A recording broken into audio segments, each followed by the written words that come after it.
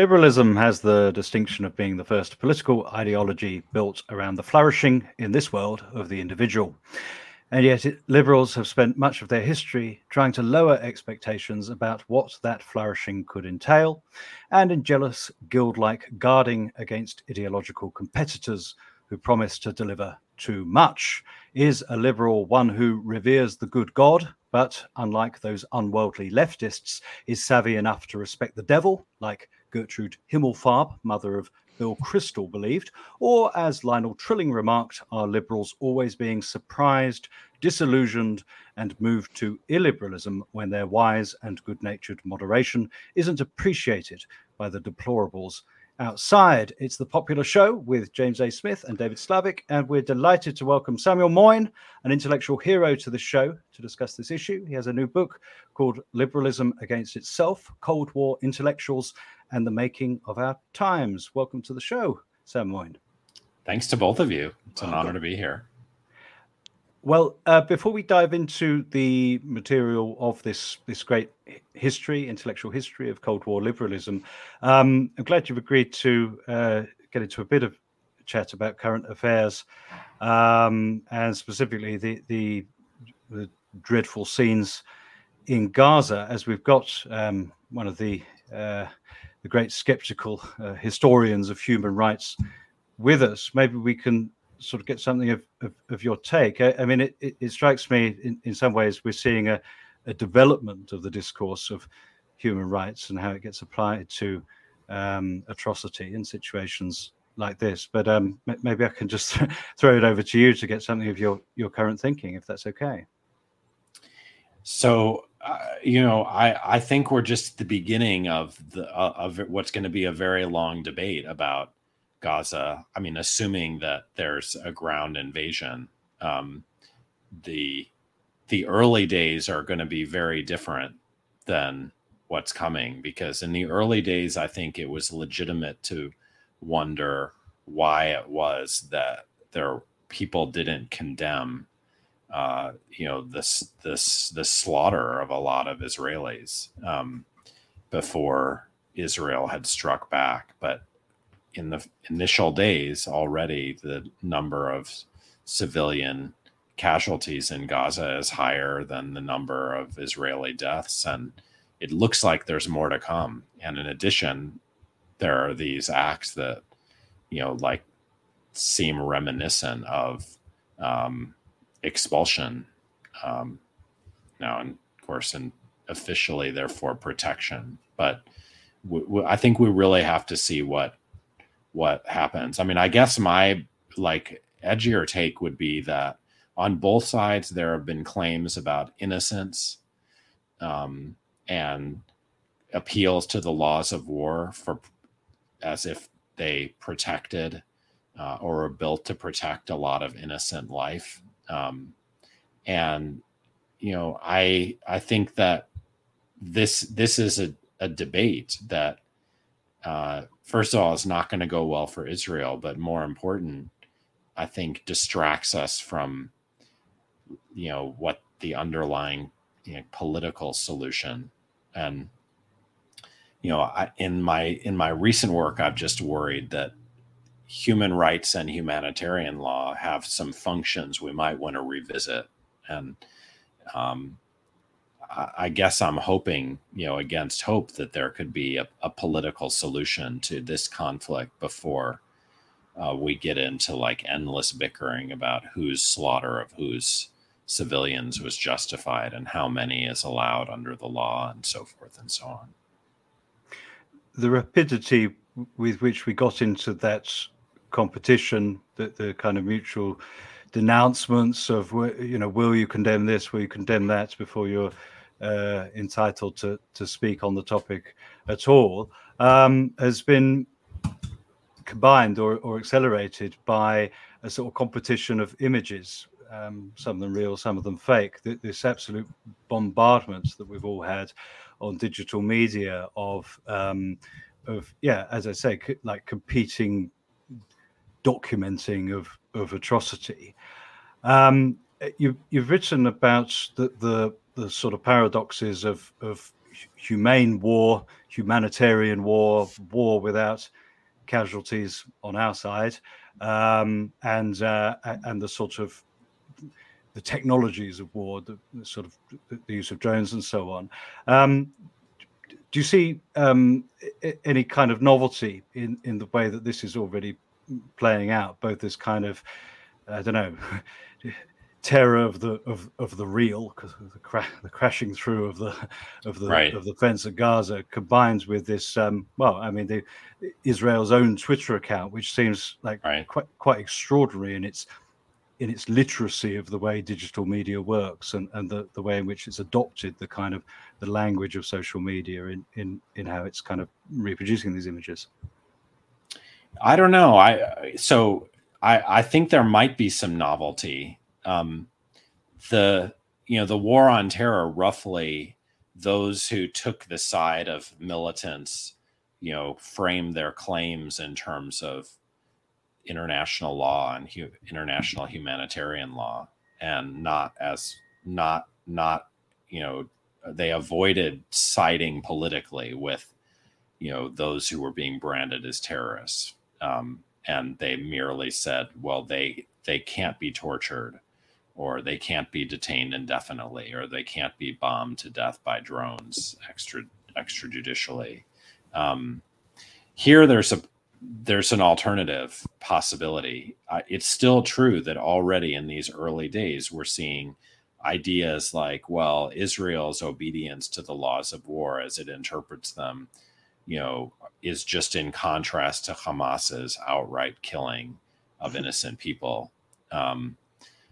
And that's not going to go away, but it's possible that those who have some sympathy with Palestine's national claims will say it's not about, we shouldn't restrict ourselves to how humane Israel's counterinsurgency is and litigate that alone.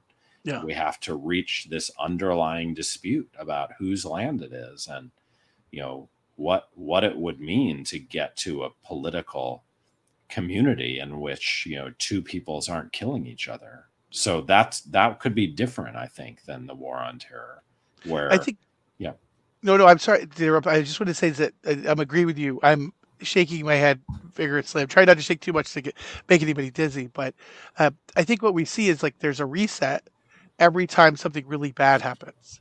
And there's an underlying like systemic problem that's a material problem for the Palestinians, and it's if you have to reset like what's just and what's good in responses every time something bad or overreach happens, but we don't have to do it. We have to do it for one side, but not the other side.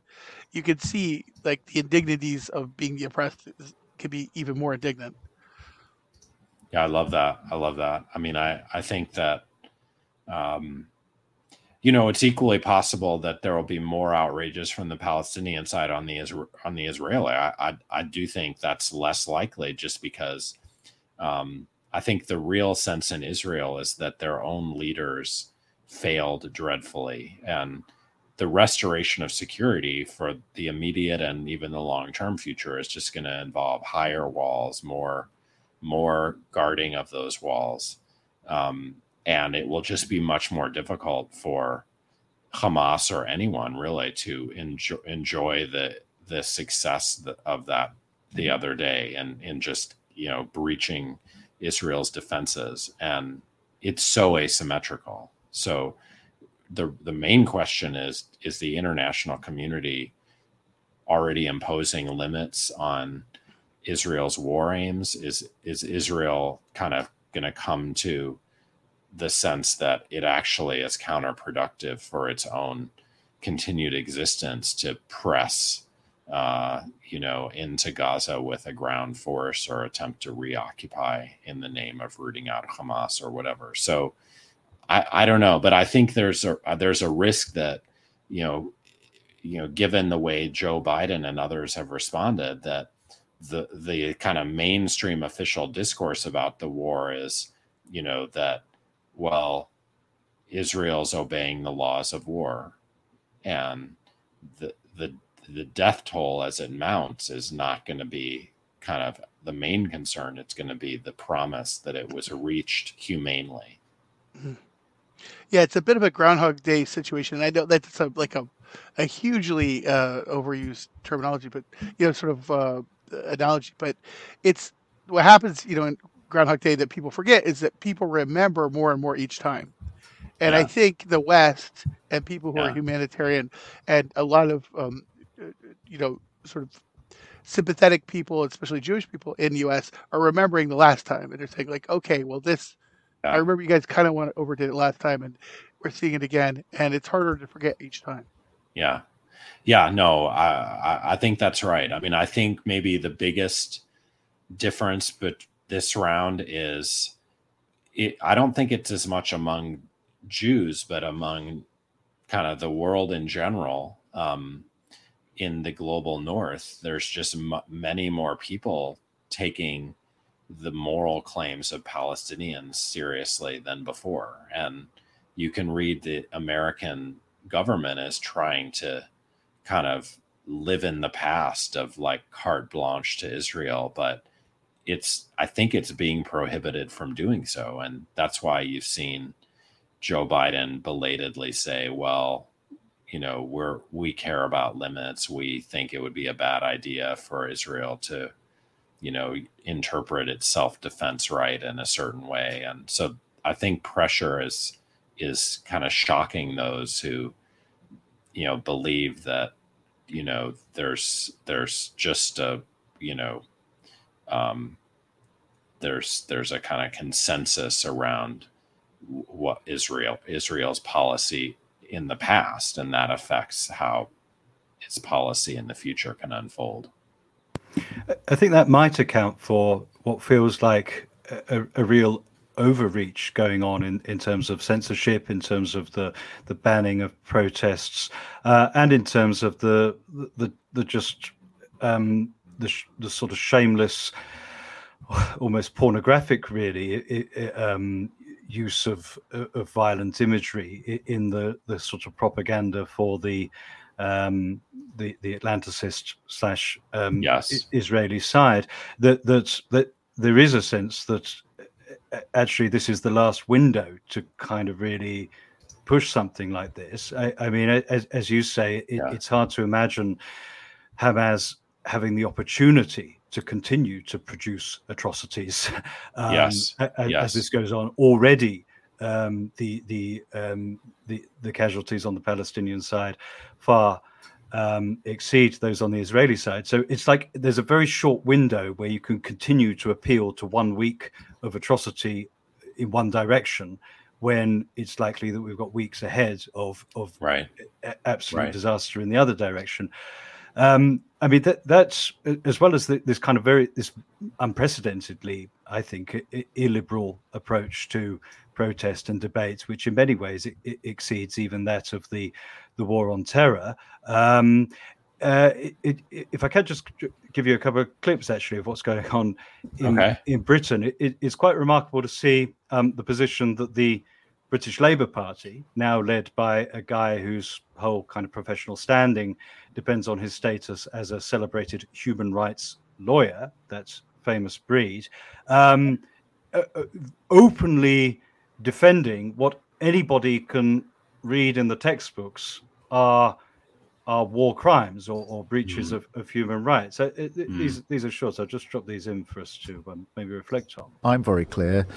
Israel does have that right to defend herself, and Hamas bears responsibility. A siege is appropriate? Cutting off power, cutting off water? Sakir? Well, I think that Israel does have that right. It is an ongoing situation.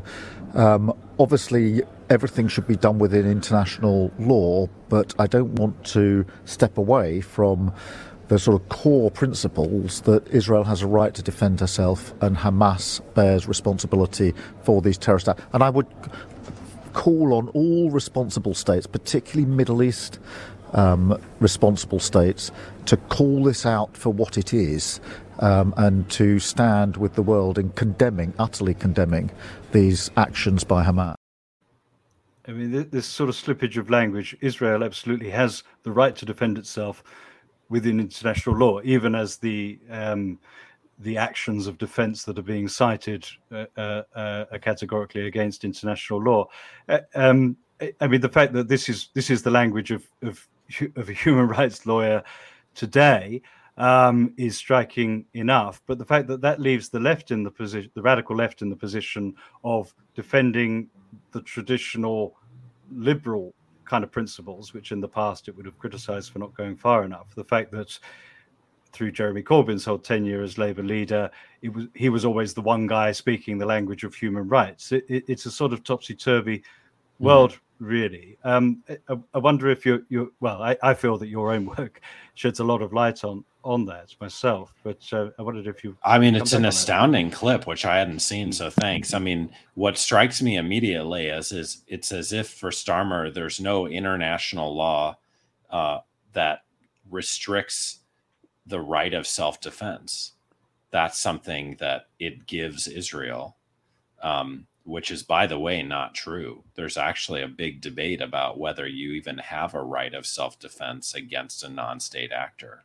And then when he refers to international law as something that, provides restriction, he clearly means not the right of self-defense, but how the conduct of hostilities in the field and from the air is going to go, which we know is beset by two problems. I've tried to argue this in my last book, that first, that whole discourse legitimates endless war potentially, or a war phase of an endless occupation, that it says Israel's the civilized power fighting humanely, rather than just as bad, or in the long run worse. But then there's this other problem, which is that those very standards that are in the Geneva Conventions and so forth are so permissive, and even claiming to follow those standards allows so much collateral killing. And that's what we're seeing, of course, unfold over Gaza, even so far. And this, sadly, the sky is the limit in future weeks. It seems like he's addressing international law like it's a set of manners. Like, like where it's like, at the dinner party, like you might not use the right fork, but you use the right napkin. And, there's all these sort of like, subtleties, and, they might not be hitting all the subtleties, but, they're within the guardrails of polite company. And I think that's a very broad departure from like the actual understanding that most international lawyers address these issues. Yeah, I mean, I think you can always treat international law itself as a terrain of struggle and say, no, Israel or America's interpretation of the constraints is wrong. And of course, I was just making an appeal to possible constraints in the law governing the resort to force. And like, that's a hard move, but I'm not clear we can just abandon the law, because it's a terrain of struggle where you can actually win some victories. But I think we should do that in full recognition of how permissive it is to great power, especially in asymmetrical wars. It's almost as if Starmer is suddenly speaking like the most radical critical legal studies scholar who says, "Oh well, don't you know that human rights are always defined by the by the most powerful agents? How can you be so naive as to think that it would ever apply to Israel?" While the leftists, the pro-Palestinian protesters who are carrying signs about human rights, are behaving like naive UN bureaucrats. There's a sort of swapping or moving around of the idioms here. I mean, there's nothing naive about UN bureaucrats. I just want to say. I'm sure. Yeah, no, correct. No, I stand corrected there.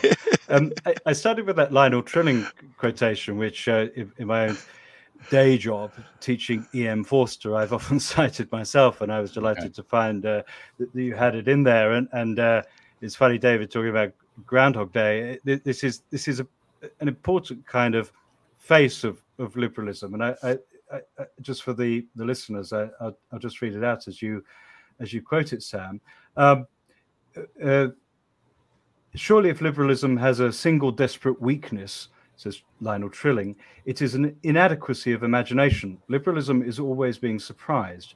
There is always the liberal work to do over again, because hard upon surprise, disillusionment follows, and for the moment of liberal fatigue, reaction is always ready. Reaction never hopes, despairs, or suffers amazement. That's so crucial. Reaction is never surprised. You know, Trump loses the 2020 election. His supporters say, "Oh no, he didn't." They just keep driving forward like this unstoppable id. Meanwhile, liberals are always mortified, offended, and also you have to explain everything to them all over again every time.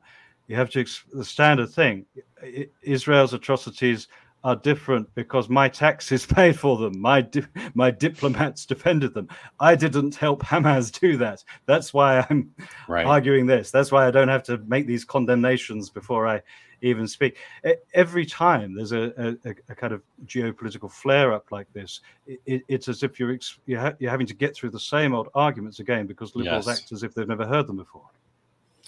Totally true. I mean, I think, it's a very interesting way of thinking about Trilling because, of course, in real time, he had in mind that, liberals were naive and, were being fooled by the Soviet Union and needed to kind of understand that they needed a tougher form of liberalism that took basically duplicity and evil seriously and didn't just have to be shocked by the what illiberals do every time. And so I really like the idea that in a sense when he talks about reaction, which is in a sense already learned the lesson of human evil, especially in Trilling wrote a novel in which he personifies reaction in the form of a kind of born again Christian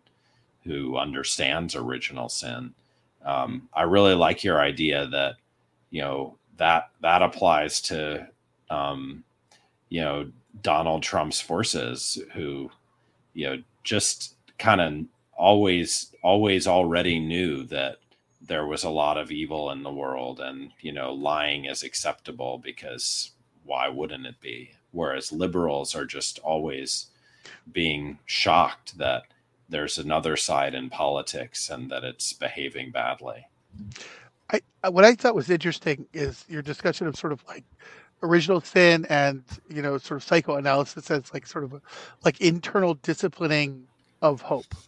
And, I hadn't really thought of it that way. And as someone who, was sort of an Obama bot, worked on the campaign in 2008, I felt that come down very hard on my shoulders. Right. And if you could talk a little bit more about that, I thought that was probably one of the most profound things that I've read in a long time. Oh, thanks. Well, no, it's also, I think, at the heart of Trilling's voyage and, what he takes from his own fellow traveling in the past and, his attempt to become a liberal, not a reactionary who's beyond surprise. So he equates that with a liberalism that is, it's not betrayed by its own hopes and optimism. And it, in a sense, chastens its expectations precisely in order to avoid surprise. And that's kind of it's a surprising move because you could say liberals need to keep their hopes alive and battle with those who, try to, co-opt them or misrepresent them or, implement them by, the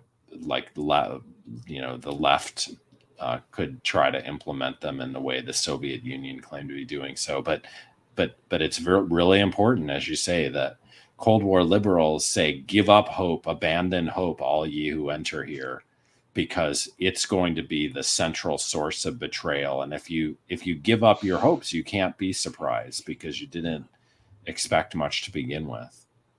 It feels a bit like 2016. Yeah. I think it's kind of a response to 2016. I would say it's more the generational experience of all those who were so enthusiastic about Barack Obama, only to see Donald Trump follow him, because, I think they, instead of reminding themselves of what it meant to be kind of activated by politics again, and even falsely messianic about someone, they kind of said, well, ultimately, we can't win in politics. We can only fight a battle of position against fascists. And that's all we can hope for out of American politics. That's where liberals in the resistance today have ended up. And it is in a way a disabused kind of liberalism that's just like whiplash relative to the kind of, messianic expectation that certain followers of Obama had. Now, let's just zero in on that idea and go Okay. back to your book. You talked about some of the sort of great sort of liberal thinkers that a lot of people go back to and talk about. You talked about Popper. You talked about Hannah Arendt and sort of their reaction to utopianism. And do you think that, like, my theory is, after thinking more about your ideas and it just reflecting over the last 8 years, is that we're getting like these mini arguments that we had. There were big arguments. There were about Soviet Union there versus the United States, and sort of like what the West is. And now we're getting them down into these like micro arguments, but it's the same argument, almost becoming like a reverse evolution back into the sea. Yeah. No, that's super interesting. I mean, I guess, I struggled a bit with this because, I want to claim that liberals before the Cold War had a kind of naive side that was productive for them, and they didn't experience this constant disillusionment. And therefore, if it's happening again today, it's because of a mistake made in the Cold War. But I'm sensitive to the idea that, in the end, we're all subject to like oscillation between expectation and disappointment. And it's not as if the Cold War was the first time for liberals, because, they got excited about 1848 before throwing in their lot with repression of the workers' movement and buying themselves 20 years of empire. And so, but I do want to insist that something big happens in the Cold War, because it seems like even at the level of, the kind of more enthusiastic periods that follow in liberal history, there's still, a kind of wariness and an attention to threat management. And above all, like externalizing their enemies, so that it's never liberals' own fault things are happening. There's never cause for self-correction. It's always like these lurking enemies that need to be located and faced. And in their own representation, those enemies had been there from the start. Liberalism is very interesting in pointing to its own origin moment very specifically in the 18th century, whilst also doing this almost autoimmune reaction of doing the most thoroughgoing denouncements of the vast majority of 18th century intellectual currents. I mean, one thing your book shows is that the Enlightenment as a concept is almost the product of precisely these sort of mea culpas on the part of post-war liberals. That relationship to its own history and to history as such, it seems to be one of the novel things about liberalism.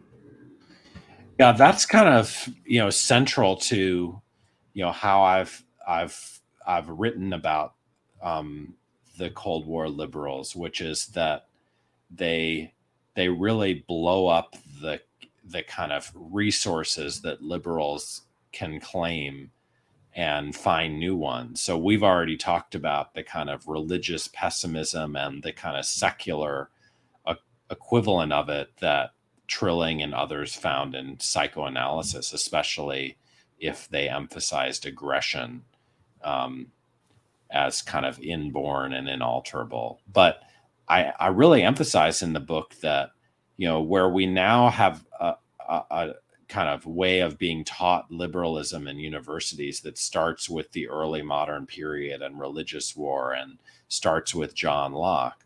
Liberalism used to be about inheriting the Enlightenment and making good on the promises of the French Revolution, and it, figures like Jean-Jacques Rousseau and G.W.F. Hegel, even Karl Marx were, taken as central to what it meant to make liberalism credible. And so I'm definitely with you that the Enlightenment central there, because the Enlightenment was, however you read it, about breaking with tradition and emancipating human powers. And,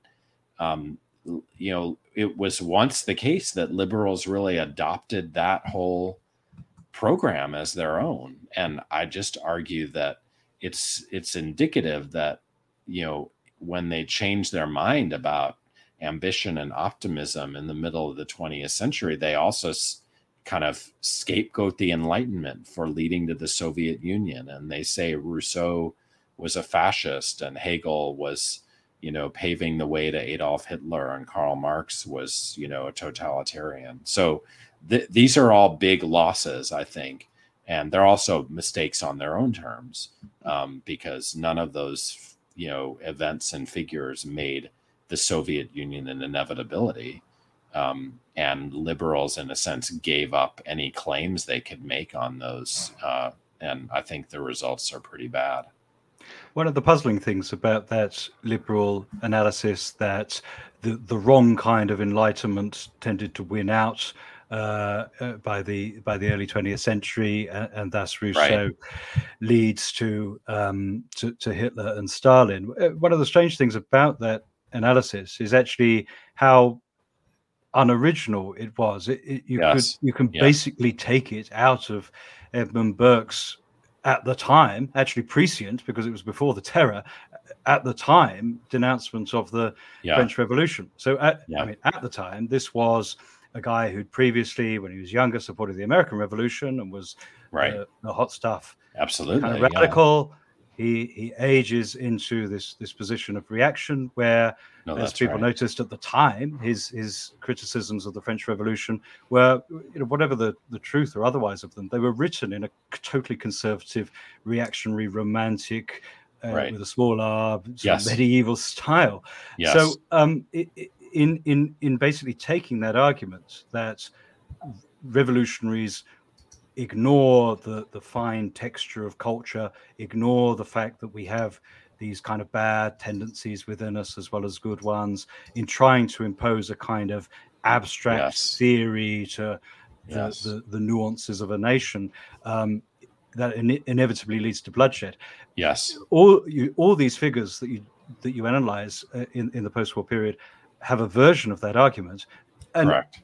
The argument was there during the French Revolution. No, exactly. So this is what I take from Judith Shklar, who was a Cold War liberal, but I argue kind of didn't start that way. That she tries to show that conservatism actually redefined liberalism, and of course we know that Edmund Burke was a Whig rather than a Tory and so forth. But as you say, his argument, especially, the argument of someone like Joseph de Maistre, who argues that the French Revolution is demonic, it begins to be taken more and more seriously by liberals who begin to say that revolution itself leads inevitably to tyranny, and that they hadn't thought that in the beginning of their movement. And when they reach consensus on it at the time of the Cold War, they really have almost transformed into the people they thought they were battling against. I mean, what's the whole story of the 19th century is liberals fighting reactionaries and sometimes joining the emergent workers movement. Sometimes liberals became socialists themselves, like John Stuart Mill. But by the middle of the 20th century, there's very little daylight between liberals and conservatives as part of this kind of transformation. Yeah. I want to fast forward a few years, Okay. sort of from the period we're talking about, is talk about decolonialization, and I think there's a lot of interesting, that it's one of those things that comes up, I think, every 20 years. Like I Yeah. think back that there's discussions and uh, of the global South and what they're doing and how what revolution looks like, and then it kind of goes away and it comes back and it sort of ebbs and flows. And in the most recent iteration, we've seen some sort of like perverse uses of decolonialization. Like Yes. where it's like what's an empire, who's an empire, all Right. those sorts of things. And we've also seen like sort of, and I think in the last year, we've kind of, and just to go back to my theory that we're getting these big arguments and getting them down to these micros. You're Yeah. seeing the difference between Ukraine and the difference in Israel and some of the reactions of what is colonial, what's not colonial, what's the reaction to that. But I want to go back to like, sort of like Arendt and some of those thinkers of those times. If you could talk a little bit about what they thought about that and what exceptions they found to those. Yeah, movements. totally.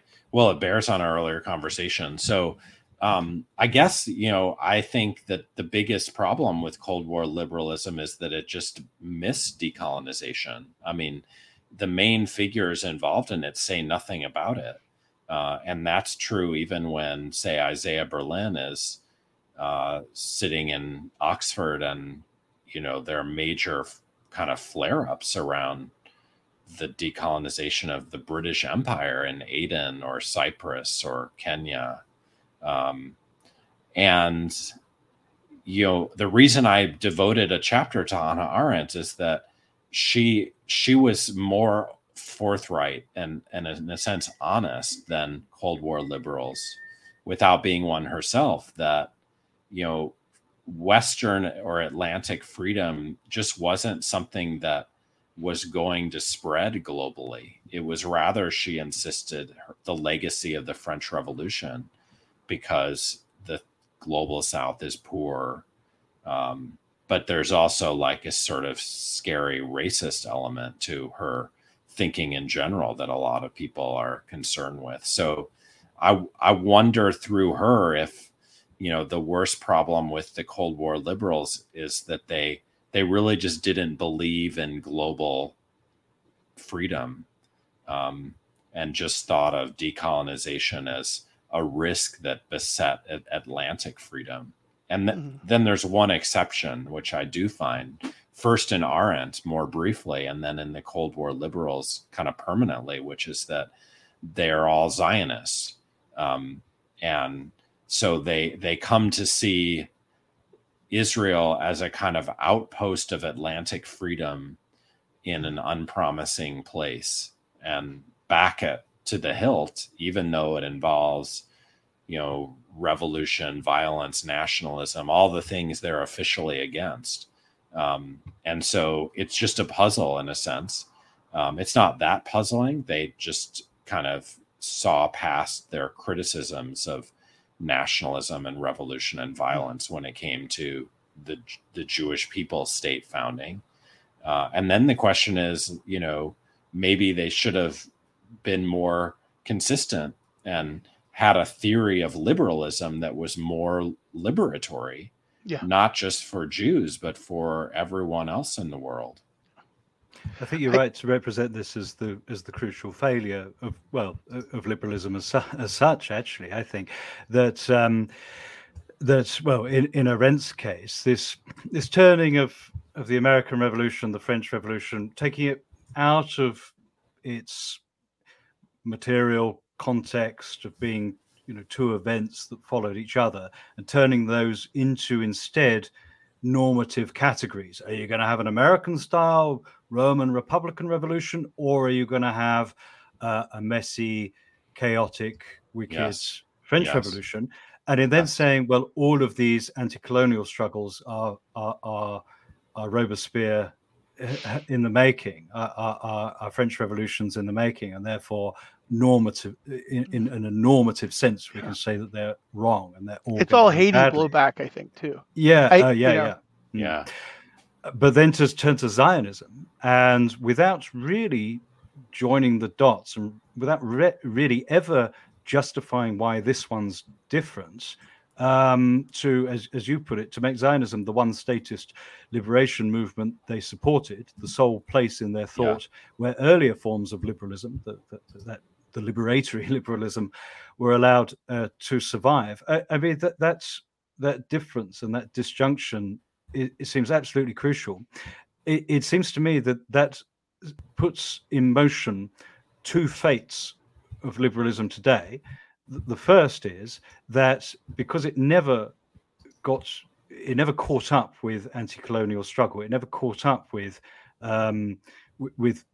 post-colonial revolution, and never found a way to reconcile itself to it. That means it could only ever have the task of sort of defending the ailing empire or managed decline for empire. It could only ever have a conservative function in the second half of the 20th century and into the 21st.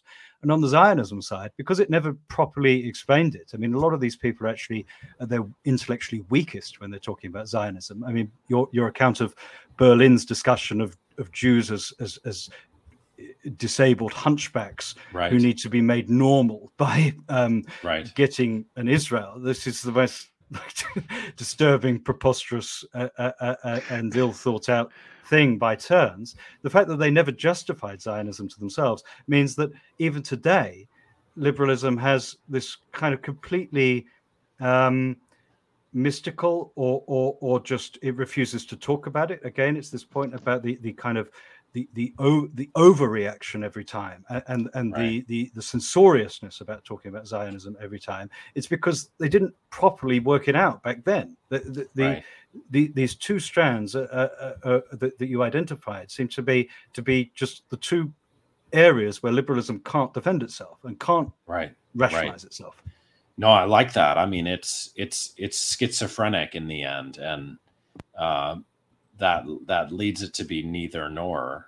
Now, I mean, I don't want to fall into the trap of claiming that, earlier liberals were just more consistent, because after all, if they were consistent, it was in thinking that their empires should rule other people, and that maybe there's a case for white Christians to self-emancipate, but not everyone else.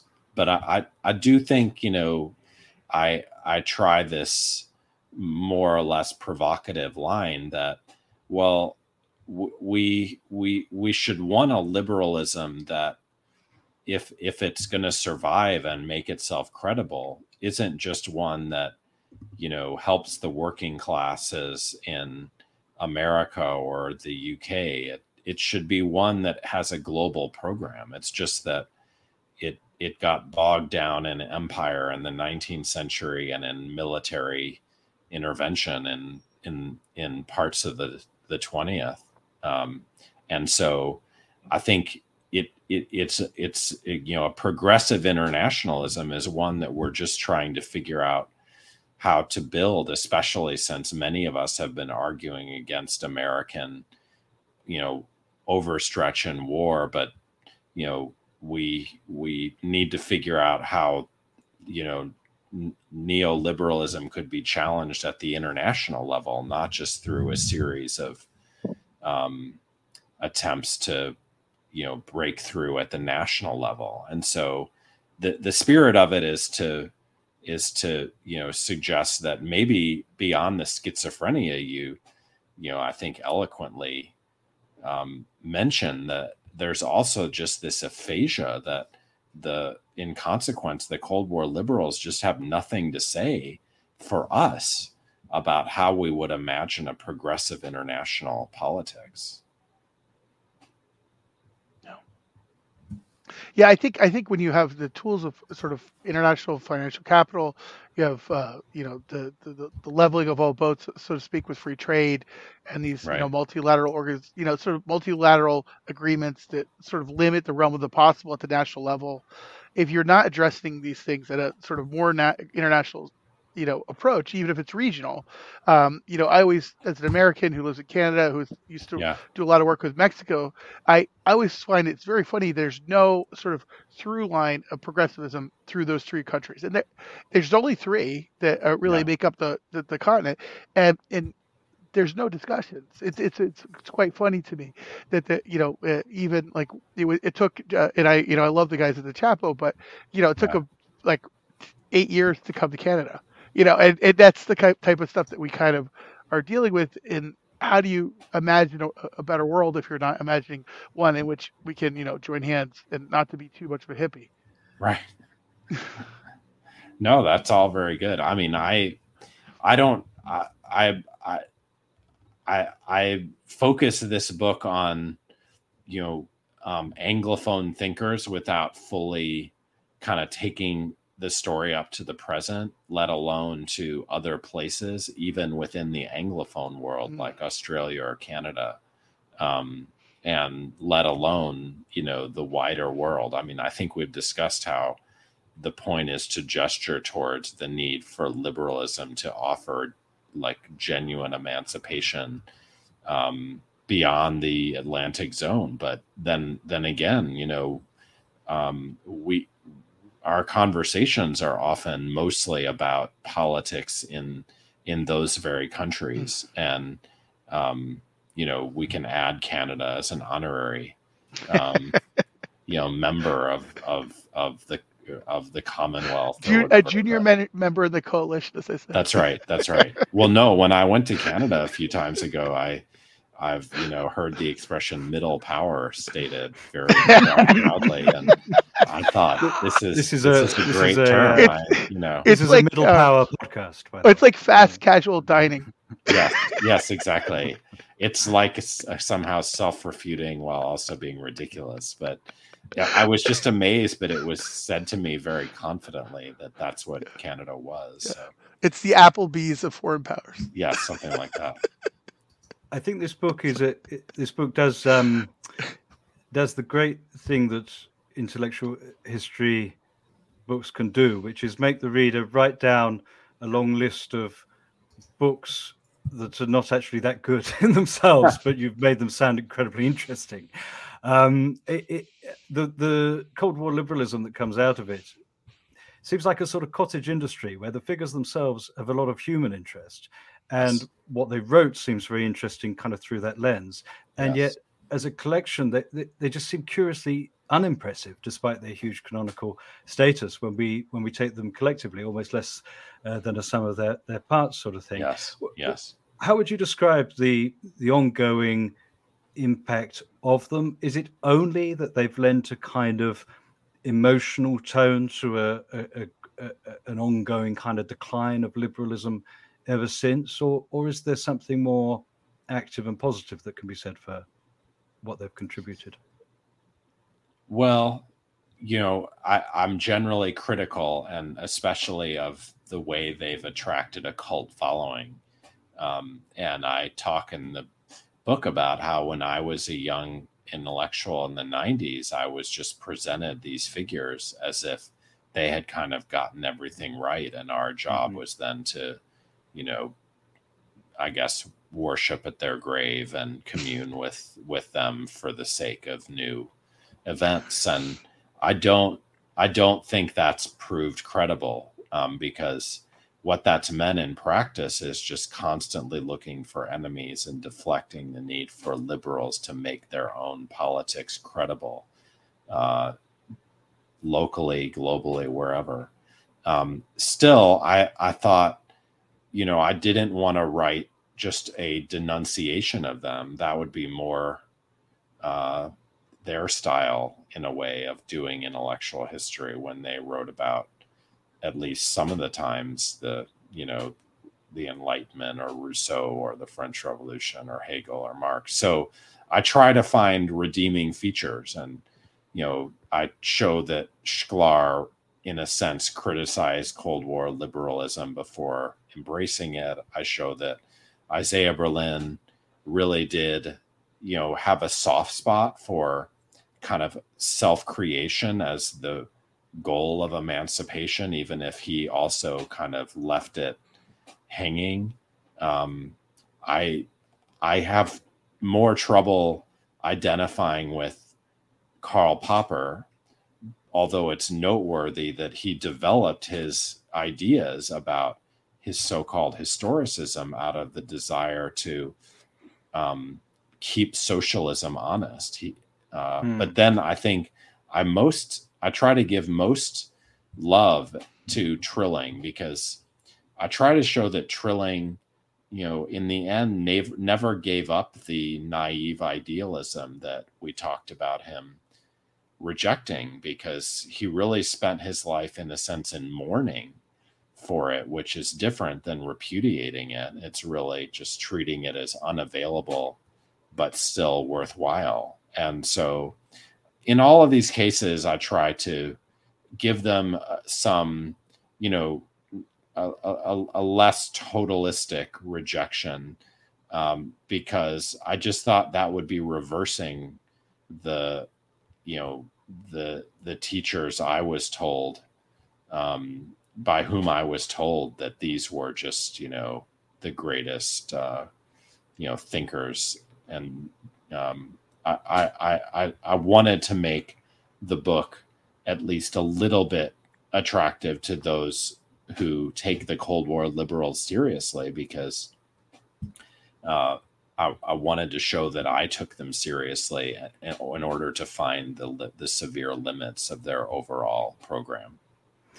I'm going to sound like one of the Freudo-Marxists that Trilling abhorred here, but I really do think that you are a Freudo-Marxist. Yeah, sure. I'll sound like I love the marriage of Marx and Freud, and I talk about how Trilling, read one of the first books about the marriage of Marx and Freud called The Freudian Left, and even though it had dismissed him, he took it very seriously. Well, I think that the marriage that needs to happen is that Trilling was right to set so much store by the part of civilization and its discontents, where Freud says the socialists are wrong if they think they can remove human aggression through economic means. But that doesn't mean revolution socialism is impossible. It's that it has to account for human aggression that isn't merely economic. And I think that Trilling was right not to be completely blackpilled by his own theory, because I think that there is still a way out, as it were. What about neoconservatism? How does this this current feed into that? That would seem like one striking way in which Cold War liberalism's sort of becoming a handmaid into conservatism plays out, and also I think that this story is not over. A lot of people said that the Trump ascendancy in the Republican Party was the sort of death of the neocons. I think that the last week should have told us otherwise. It's very interesting that we're coming up to a decade of America First and anti-neocon sentiment on the US right, and yet where is your good old-fashioned Pat Buchanan anti-Semitism when you need it, right? There is no pro-Palestinian anti-Zionist case coming from the right, as far as I can see it. Only Tucker has managed to bring out that paleocon argument. So obviously the neocon hold on the right's imagination is a lot stronger than we might have thought. I think that's right. I'd go further. It's also demonstrated really since the Ukraine war began, its stranglehold on the liberal imagination. So far from being, writing its epitaph, I think Trump in a way unleashed it to have more influence in the long run, or at least in the medium run. My book deals with neoconservatism through one of its founders, and that's Gertrude Himmelfarb, who's the partner of Irving Kristol, more famous, and mother of William Kristol, still on the warpath, if you will. So I think I would just add that the goal there is really to show how in the 40s, people take big steps towards neoliberalism and neoconservatism without getting there. Of course, Friedrich Hayek did.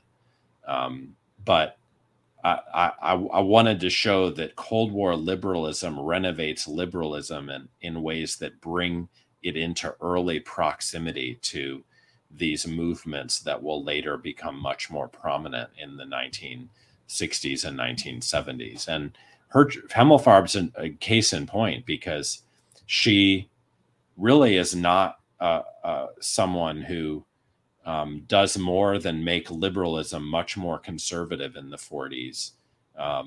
In this case, she appeals not to Burke, but to Lord Acton, and is very self-conscious that that Acton and Burke are kind of both useful for liberals who are reforming after their era of optimism. And it's not the case that she embraces Hayek, actually, who's also interested in Acton and first plans to call the Montpellier Society the Acton Tocqueville Society.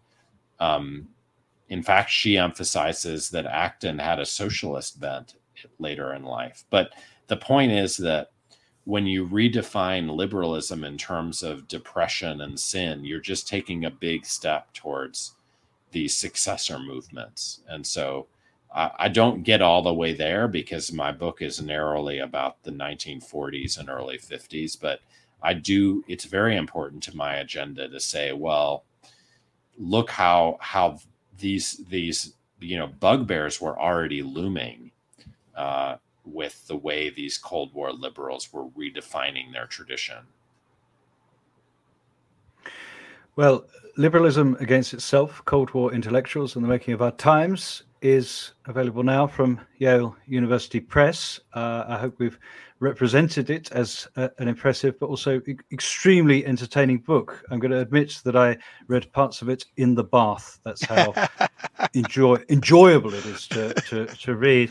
But also, just despite the fact that it's ostensibly a history book, perhaps your most historical book, it really is eye-opening for understanding the very fast-moving and devastating events that we're all witnessing right now.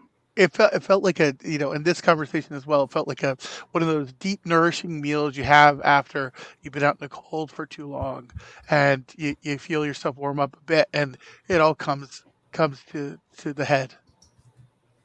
Well, I really appreciate you're saying that, and the attention you've given it, and the conversation, which has been great. Samuel Moyn, absolute pleasure to have you on the Popular Show. Thank you.